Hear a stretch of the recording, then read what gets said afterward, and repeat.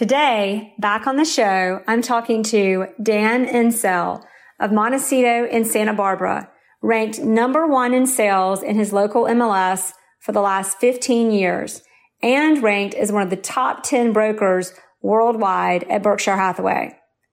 In our first interview, we spoke about how to gain clarity as you grow. Dan's clients' reviews over and over are that he is a great negotiator.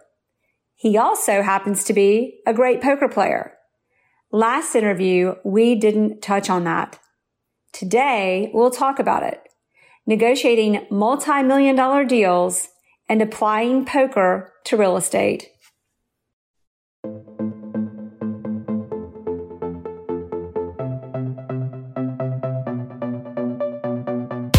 Thanks for listening to the Jerry Metcalf podcast, where top real estate agents tell how they do it.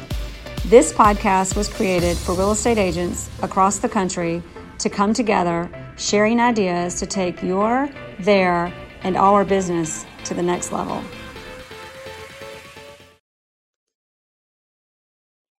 All right, everybody, we're back. Dan Encell. We had to bring him back on the show again. Something we did not get a chance to cover was negotiating. This guy, well, first of all, everybody, let me just remind you in case you're watching us live and didn't see the last interview, Dan Encell is in Montecito, Santa Barbara, California. He is the top agent in sales in their MLS system, which is pretty much one of the top agents, period. And last time we talked about just you really are concise and decisive in the way you do business, and that's what makes you a top agent. We had so much to talk about. We missed out on negotiating. So we're going to cover that. But first, Dan, thanks for coming on. Thank you for having me back, Jerry. Good to have you. So let's talk a little bit about first, this negotiating thing you're very good at, obviously, but does that have anything to do with your passion for poker? Probably. Well, first of all, I'm going to start by saying that I think one of the better skills a good real estate agent should have is negotiation skills. And it's a two-part thing. I think it's important to have negotiation skills for yourself in terms of negotiating the listing price that you take a property at, negotiating the commission split that you get. Those are very important. And then equally important is negotiating on behalf of your client, getting them what they're looking for. So the average agent doesn't do that many transactions a year, and so they don't get that much opportunity to practice their negotiation in the real world there. Poker provides a very unique and fantastic opportunity to work on your negotiation skills. Poker, in its purest form, is negotiation. It's really, you don't know what the other player has. They don't know what you have, so you are wagering money. And that's the only way poker really works, is you have to be wagering something of value there to sort of influence the outcome that you're looking for, which is to try to win. So again, poker provides you a really great opportunity to practice and brush up on your negotiation skills in a fun environment on a very regular basis. And if you can play poker for dollars or hundreds of dollars that allow you to brush up on your negotiation skills and make them better for when you're negotiating for thousands or tens of thousands or hundreds of thousands of dollars, then you're better off. So again, it provides you a really good opportunity to improve your negotiation skills for a fraction of the cost of when you're doing it in your real estate career. So I love what you said in summary. Negotiating is wagering to win. I didn't hear that, sorry. Negotiating is wagering to win. Correct. Yeah, that's what you're doing, is you're just trying to, optimize the outcome. So when you're playing poker, again, you're not just playing one hand for the evening. You're playing over a series of hands, and the goal is, and the only way you sort of figure out how good you are is, did you make money? So if you made money, then you were good. You were better at your skill than the people you were playing with. So in negotiating, what are the categories, or what are if you could bullet point, like, this is what you need to be good at to be a great negotiator? Okay. What are they? So I think the very first thing you need to do is understand the other person and what motivates them. And then when you're negotiating in real estate, sometimes there's both sides. You need to understand your client and what motivates them, and you need to understand the other side and what motivates them. Once you understand that, and you can communicate with everybody, that increases your chances of having a successful negotiation. But without knowing what's important to everybody, without finding that out, you can't really be an effective negotiator. So I think that's the first step, is learning as much as you can about both sides and what's really, if you have a listing, what's motivating them to sell? What's their time frame? Why are they moving? How can you help them? When you get an offer on your listing, what's motivating the buyer? You already understand your side of the equation. What's motivating the buyer? So you don't really want to operate from a vacuum. You want to learn as much as you can about the other side and really what's motivating them. That helps you when you're discussing with your client how to move this forward. So the first step is just learning as much as you can. So number one, learn. By asking a lot of questions. Yes. So what is number two? I've got some questions about number one, but I want us to bullet point these first. So I think it's also important to let the other side know that you know what's motivating them, so that they understand that you're operating from full knowledge there. So it's not enough to understand what's motivating the other side. I think you need to let them know that you understand what's motivating them and that you're trying to, help out with that goal for everybody. Ideally, it's possible in real estate transactions to come up with a win-win scenario. And again, if you understand what everyone's looking for and you can achieve that, that's fantastic. And are we going to do like 3 points, or everybody, we're doing this completely off the cuff, which sometimes makes it even better. But would you say, so learn, listen, ask the right questions, i.e. discover the right motivators of everyone involved. Everyone involved. Let the other people know that you're negotiating with, what you know, and that you're working to help them accomplish their goal. Mm-hmm. And then Number 3, I am a firm believer in don't speak for your clients. So many times in real estate, you see another agent say, oh, my client will never pay that much, or my client would never accept that offer. We've seen that for our entire careers, and frequently that other agent is wrong. Don't speak for your client. Ever. Do not think or speak for your client, ever. Right. And it's such a temptation for agents. They want to be in charge and they want to be their client's hero. But again, a lot of times they don't really understand everything that's going on. And you and I have been surprised numerous times in terms of, we'll have a seller who says they'll never take below X, and then a good offer comes in and lo and behold, they're willing to come way below X. Similarly, we've had buyers, it's like, it's as much as I'm paying, and then, another offer come in and they'll go way above that. So don't assume and don't speak for your client. I think those are 2 really important rules for real estate agents in negotiations there. So is that it? Or are those the 3, or do we have any? I think those are 3 important ones for sure. So let's talk about the 3. Know the motivators of all parties. I think some people just want to know their motivators and they forget that the other party's motivators make a big difference. Let the other side about their motivators. That's number 2. And number 3, don't speak for your clients, or in other words, don't make assumptions. Yes, I think those are all important. Maybe they say it where you're from too, Dan, but in the South, you know what we say about assuming? Yes. Makes an ass out of you and me. Mm-hmm. We can say ass on this show because we're not like on the radio or anything. So that being said, what is the best way? The motivator question, I got a couple of questions about, because when you're discovering motivators of people, sometimes they don't think they want you to know their motivators. They don't tell you their motivators. How do you pull out those motivators? And are there situations where people have motivators they're not even conscious of, for example, themselves? Yeah. And again, I think a lot of times, so say you have a listing there and they're set on a certain price because they want to accomplish certain goals there.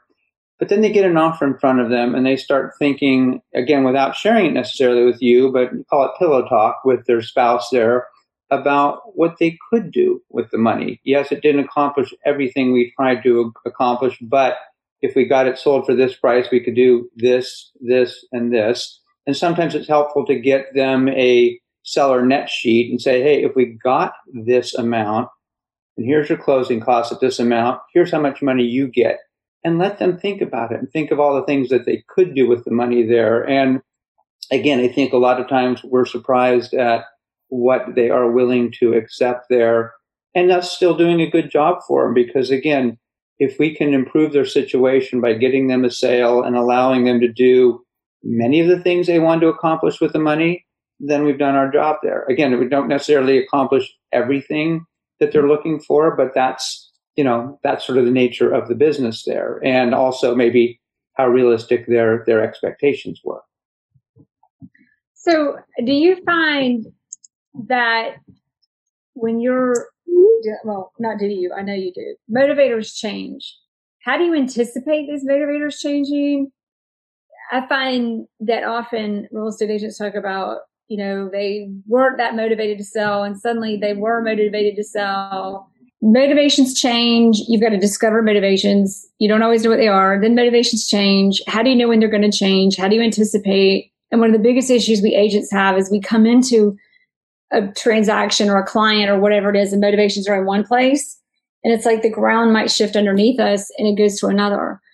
What is your best advice on, it's a loaded question, but kind of like fill us in on that part of understanding motivations. So again, it comes down to what's a really important skill for a real estate agent all the way across the board, which is ask a lot of questions and be a good listener once you've asked the questions. So don't assume you know the answers, ask the questions, and then sit back and listen and let them talk and explain it to you, and ask the questions in a way that generates, the responses. So I think those are important skills for a real estate agent to have. And I want to bring some poker into this a little bit. Okay. When you're playing poker, it will bring back in these 3 points. Again, know the motivations of all sides, share with the other side what you know, and that you're going to help them get what they want. And don't speak for your clients. Don't make assumptions. Do you have any fun examples of us playing poker of a time where something happened and you're like, oh, I knew not to do that, or and are you thinking about how that applies to negotiating real estate when you're playing poker? Well, again, I try to, during poker, use that as a learning experience to improve my real estate negotiation skills for sure. But rarely in poker does somebody have the very best hand possible. And even if they do, the goal isn't necessarily winning the hand. If you've got the best hand possible, you already know you're going to win. There is no other outcome. But unless you maximize how much money you made, then you really didn't do a very good job about it. So in poker, it's not necessarily about winning the hand. It's about making as much money as you possibly could in winning that hand. So it's sort of a two-part goal. Win as much as you can on the hands that you win, and minimize losing as little as you can on the hands that you don't win. So look at losing like taking a bad listing where you took a listing that's overpriced or you didn't have it for a long enough period of time and you spent time and money on it and you didn't get a sale. That's like losing a hand in poker. You want to minimize those. A successful one is one that you actually got it listed at the right price and you got it sold and you made money. So you want to sort of maximize those. Poker's the same way. Again, if you can win more hands than you lose, you don't necessarily make money. You have to make more money on the hands that you win than you do losing money on the hands that you lose. That's really what it's about. So it's sort of a combination of maximizing success, minimizing failure. And again, that's the key to being a successful real estate agent, is using your time wisely so that you're spending it on the buyers and sellers that are more likely to lead to a successful result than the buyers and sellers that are going to take your time and energy and not lead to a successful result. So same sort of thing, just a different format. Minimize your losses, maximize your wins. What do you find I found many times in my career, I've been a little bit surprised, and maybe that's a bad skill set of mine, and which clients end up being the clients that are successful. I've often had transactions where I've thought, well, this listing well, I'm not sure how this is going to go, but I want to work with the seller. I like them. It's a great property for my portfolio. And the next thing I know, it's performing like better than any other. And the opposite happens. Do you have the same thing, or do you have any advice on how we want to be discerning, but not, it could be, there have been times where if I really thought I had a choice or clients I might not have taken that actually did really well. Again, it's really comes down to probably experience and predictive ability there, which hopefully over time you get better at. No one's perfect at it. Years down, I might be a hopeless case. Well, and it always stings when you're wrong. If you don't take a listing or don't work with a buyer and they do a transaction, that stings. It doesn't matter how long you've been in the business. It does hurt. But again, I think in this business, it's important to focus on your successes and what you've done right and really not dwell on what you've done wrong, because I think that sort of sends you down the wrong path. Here's a question from a newer agent, because I do often find the ones I really don't want to work with are pretty obvious. The ones that I'm like, maybe, maybe not. I know they're going to be fine to work with, but there have been a few that it's really obvious the answer is no. And the former Jerry Metcalf of 15 years ago would have taken them and spun my wheels on them. What's your advice to newer agents on, do you just say yes to it all to learn?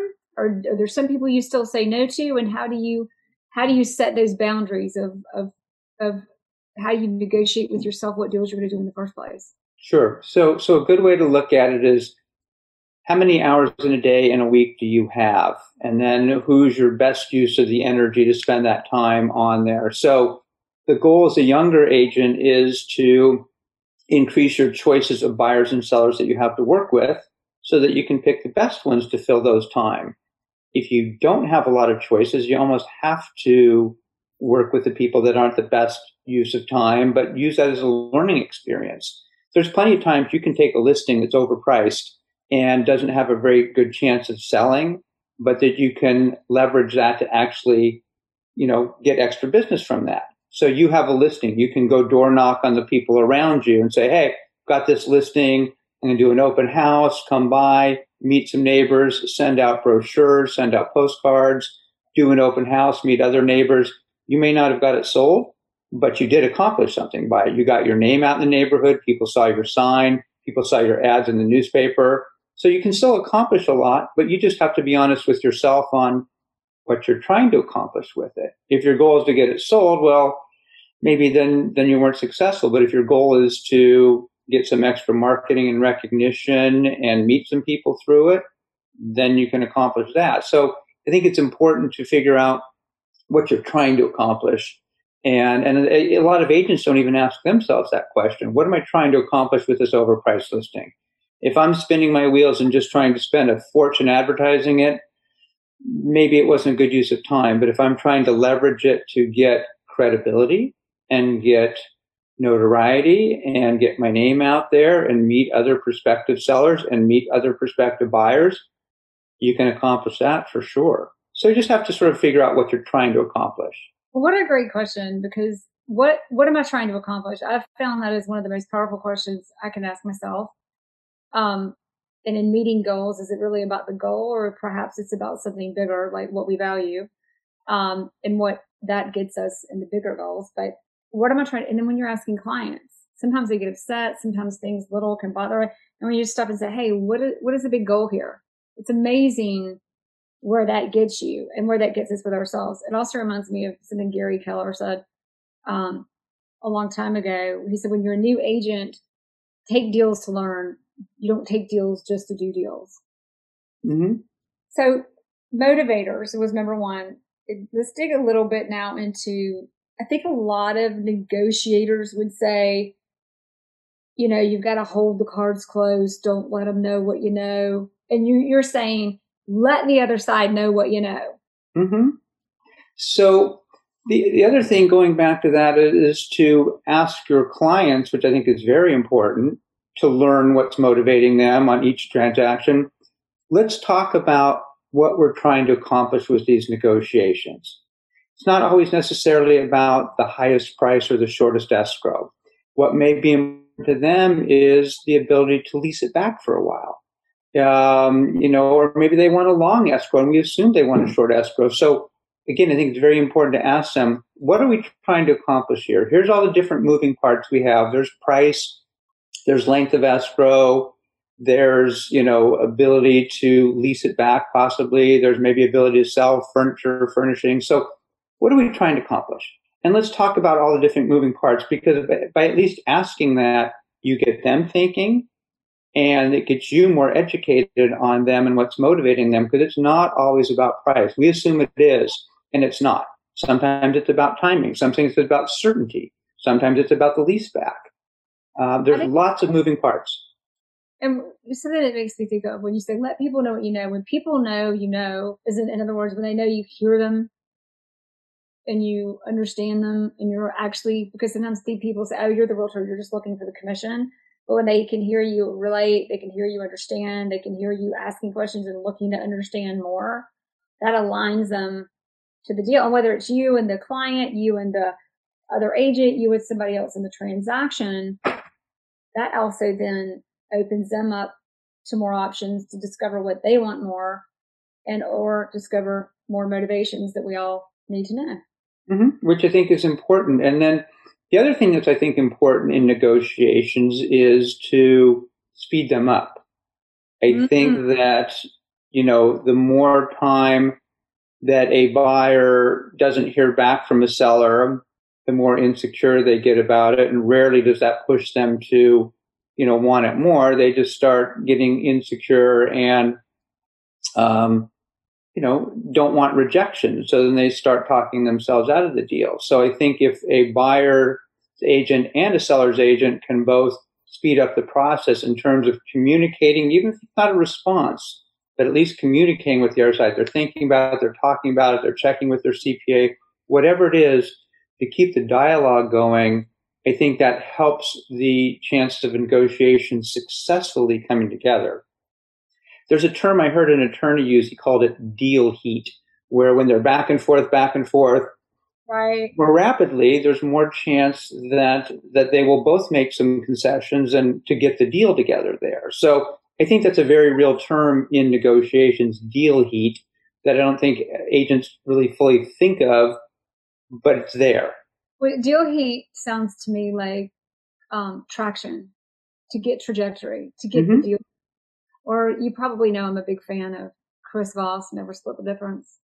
You've got to read it. I don't think you've read it, but you're saying a lot of the stuff you do is what he does. You just don't know it because you've read the book. But he says it's not a sin to not get a deal. It's a sin to take a long time to not get a deal. And you're more likely to not get a deal.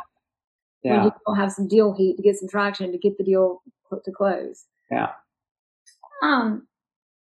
Any advice or fun stories from poker to that aspect of deal heat and letting the other side know what you know? So a lot of times I think it's more effective to, if you have a really good hand, don't necessarily bet it like you do. If you see other people betting and you can sort of sit on the sidelines and watch the amount of money in the pot grow because other people are doing the work for you, then you come in at the end and win and they're just shocked. Same sort of thing can happen in negotiations also. You can let your clients do all the talking or them do all the talking and then just be a good listener, but know what your position is and know what your client's trying to accomplish there. So again, sometimes it doesn't necessarily have to be the one who's doing all the talking to be the more successful person in negotiations. You can be sitting and listening, but still knowing what you want to accomplish there. So that can be very effective. So they would call that maybe slow playing, where you're, again, involved, but not the person pushing the action. Such great advice. I am definitely guilty of this. When you're just doing the talking, you feel like something's getting done because you're exerting effort in talking. Oftentimes you're just digging a hole. And when you're not doing talking, you get to actively listen. Or my favorite is like, oh, so how are we supposed to do that? Give them the problem to give you the solution, which gives you, back to number one, more motivations that everybody needs to know to get us where because nobody's getting anywhere without some motivations. Mm-hmm. And sometimes it helps to have an uncomfortable silence where, whether you're negotiating with the other side or talking with your clients, to pose a question and then just sit back and let them think, and don't offer advice and don't offer opinion, but let them come forward with it there. So, I mean, how many times have we come up with, thinking in our mind what number we want to suggest, and then they come up with something that's far greater than that, and we're glad that we held our tongue and didn't say something. It's very common. So I don't think there's much upside to being the first person to speak. There's not much upside in being the first person to speak in negotiations. So in that being said, agents usually have an aggressive nature. They want to go first. They want to get out there. That's why they're realtors and they don't have real jobs or whatever. What's your advice to someone who does want to speak a lot, speak first? How do you find what do you do? You seem to be a little bit more of a listener, by the way. I try hard. And again, people describe my negotiation style as the velvet hammer, where I keep working to get what I want, but in a very soft, subtle way. So I don't really beat people over the head with it, but I continually sort of chipping away. So the velvet hammer is sort of a nice nickname for my negotiation style. So how do you know when to hold or when to be quiet? When you've got, don't negotiate past yes. Once you've got what you're looking for, shut up. Don't negotiate past yes. That's great. Look at these quotes. I've already got too much stuff written down all over here. Don't negotiate. I'm trying to quote you everywhere, but don't negotiate past yes. Any examples you can give us of when and how you learned exactly how not to negotiate past yes? Yeah, if you keep talking and then they start going down a different path once you've already got what you're looking for. Once you've got what you're looking for, stop. There's no more upside. You've already got, you've won. You've got what you're looking for. So, the only thing that can happen by continuing the dialogue is it could go the opposite direction and you could lose some of what you've tried to accomplish there. So once you've got what you've tried to accomplish, and I think it's important to figure out what you're trying to accomplish also. So I think a lot of agents need to go into negotiations, first of all, trying to figure out not only what their client's trying to accomplish, but what they're trying to accomplish also. So it's always good to have goals. I think goals are very important. And again, they require you to think. And again, it's not always about getting the most money. I recently had a transaction where I represented the seller, and our market's a very strong market right now. And I was very concerned about her being able to find a replacement property in a reasonable period of time. So we didn't necessarily take the highest price, but we got one that gave her a 3-month free lease back, which made it very comfortable for us when she was a buyer to be very comfortable and not feel rushed and not caught up in a very frenzied market right now. So I knew going into that was my biggest goal, was to buy her time.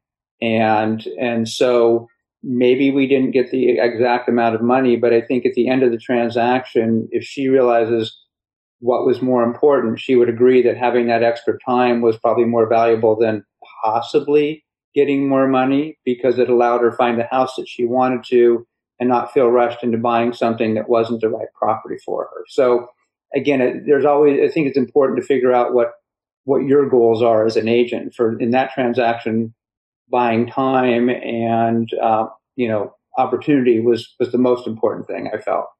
And what your goals are based on, obviously, your client's need, knowing the client's motivations.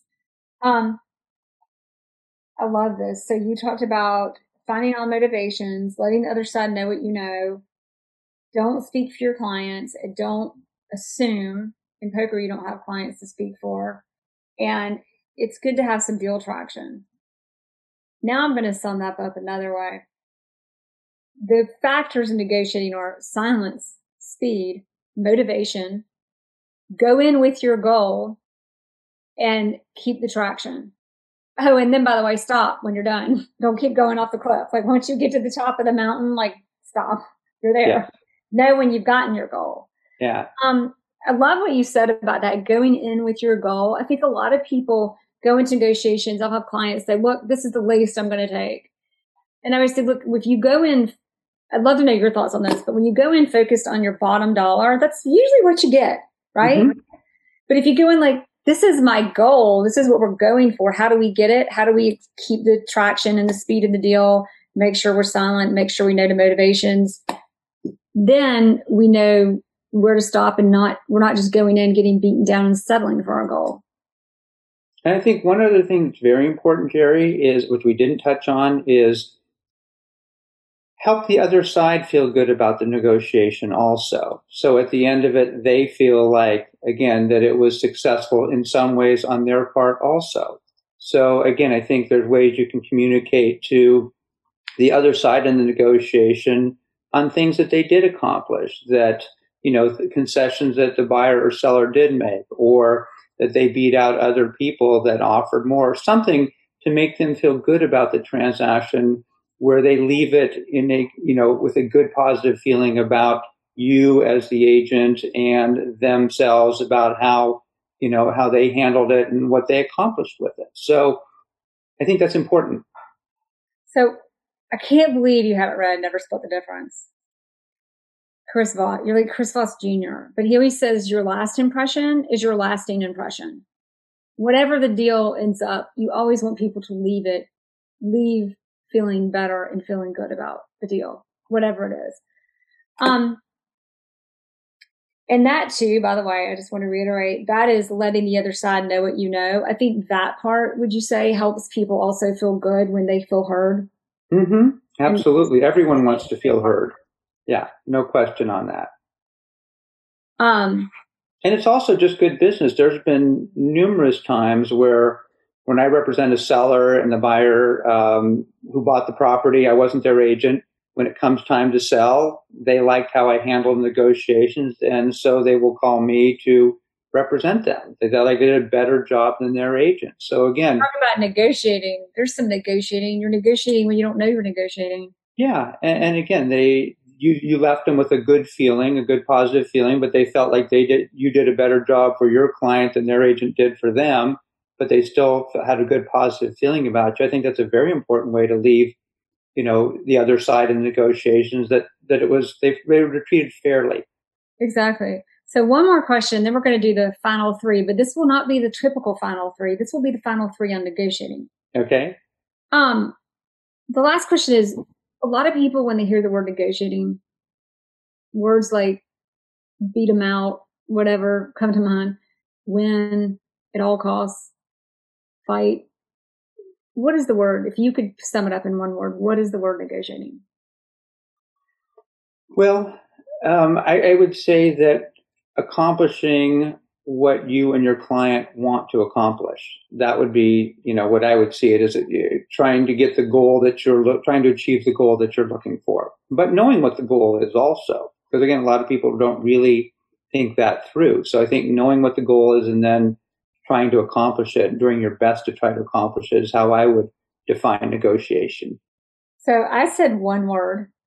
I'm going to not such a good listener as I said, huh? I kind of elaborate with my questions, but I keep going. But here's the word that I'm thinking when I hear you talk about negotiating. Negotiating is exploring. I would agree with that. It's not just exploring, but it's a process. When you know your goal, you know your motivations, you know all those things. The process of it is exploration to get you to all of those things. Okay. You're like, okay. What would your one word for negotiating be? I don't know. That's a tough question there.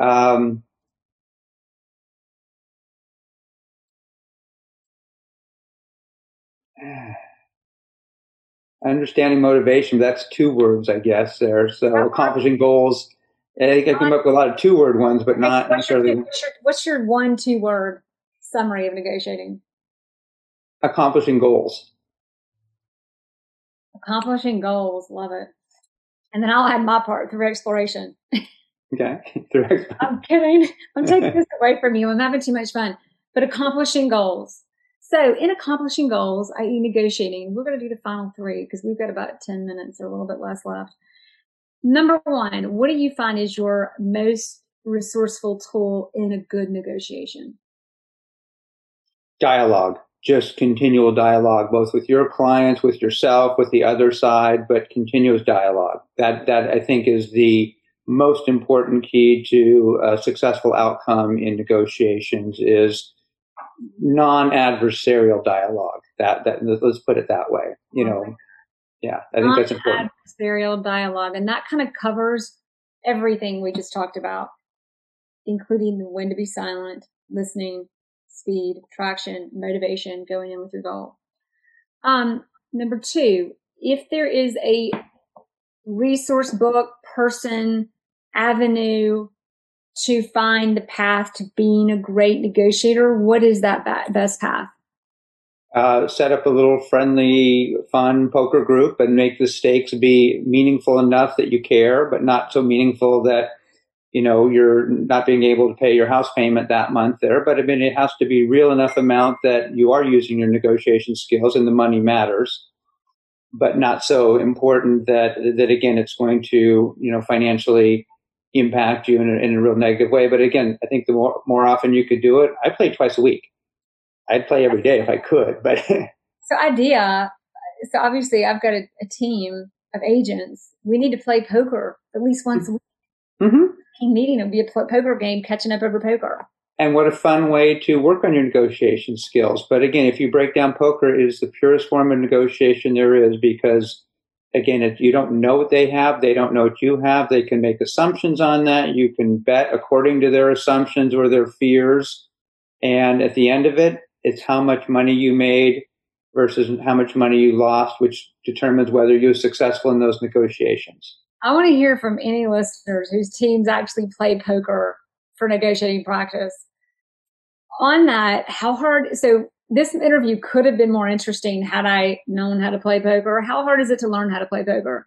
So Texas Hold'em is probably the most common poker game, and that's what they play in the World Series of Poker. And there's a term about Texas Hold'em that it takes a couple minutes to learn and a lifetime to master.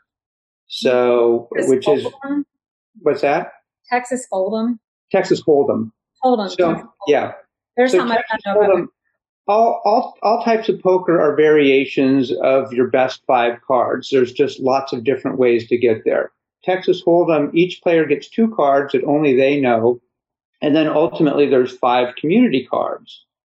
You can use your 2 cards with any 3 of those 5 community cards to make the best hand possible.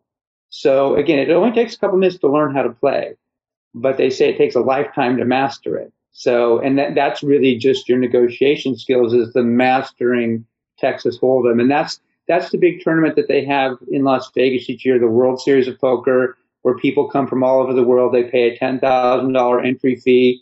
There are thousands of people who pay. There's probably close to $100 million in prize money. It's a big deal. And again, that's their poker skills. Texas Hold'em. Yes. All right. My team's either going to be sending you love letters or hate letters. I'm not sure. Okay. But I can't wait. Last question. If there's one piece of advice you want us to remember about negotiating from this conversation, what is that? Being a good listener. Yeah, still, it's always coming down, which a lot of real estate skills is being a good listener and having goals. Figuring out what you want, and then how do you accomplish it there? But through listening and asking the right questions there. But again, I think that, and that's not just real estate or poker, that's just life in general. It's like, really, what do you want to accomplish? How do you get there? What do you want? How do you get there? And don't forget, listening is a big part of it. Yeah. Happy Thanksgiving. What's that? Happy Thanksgiving. It'll be after Thanksgiving by the time we release this. But thanks for being on again. That was great. Thanks for having me. Always fun.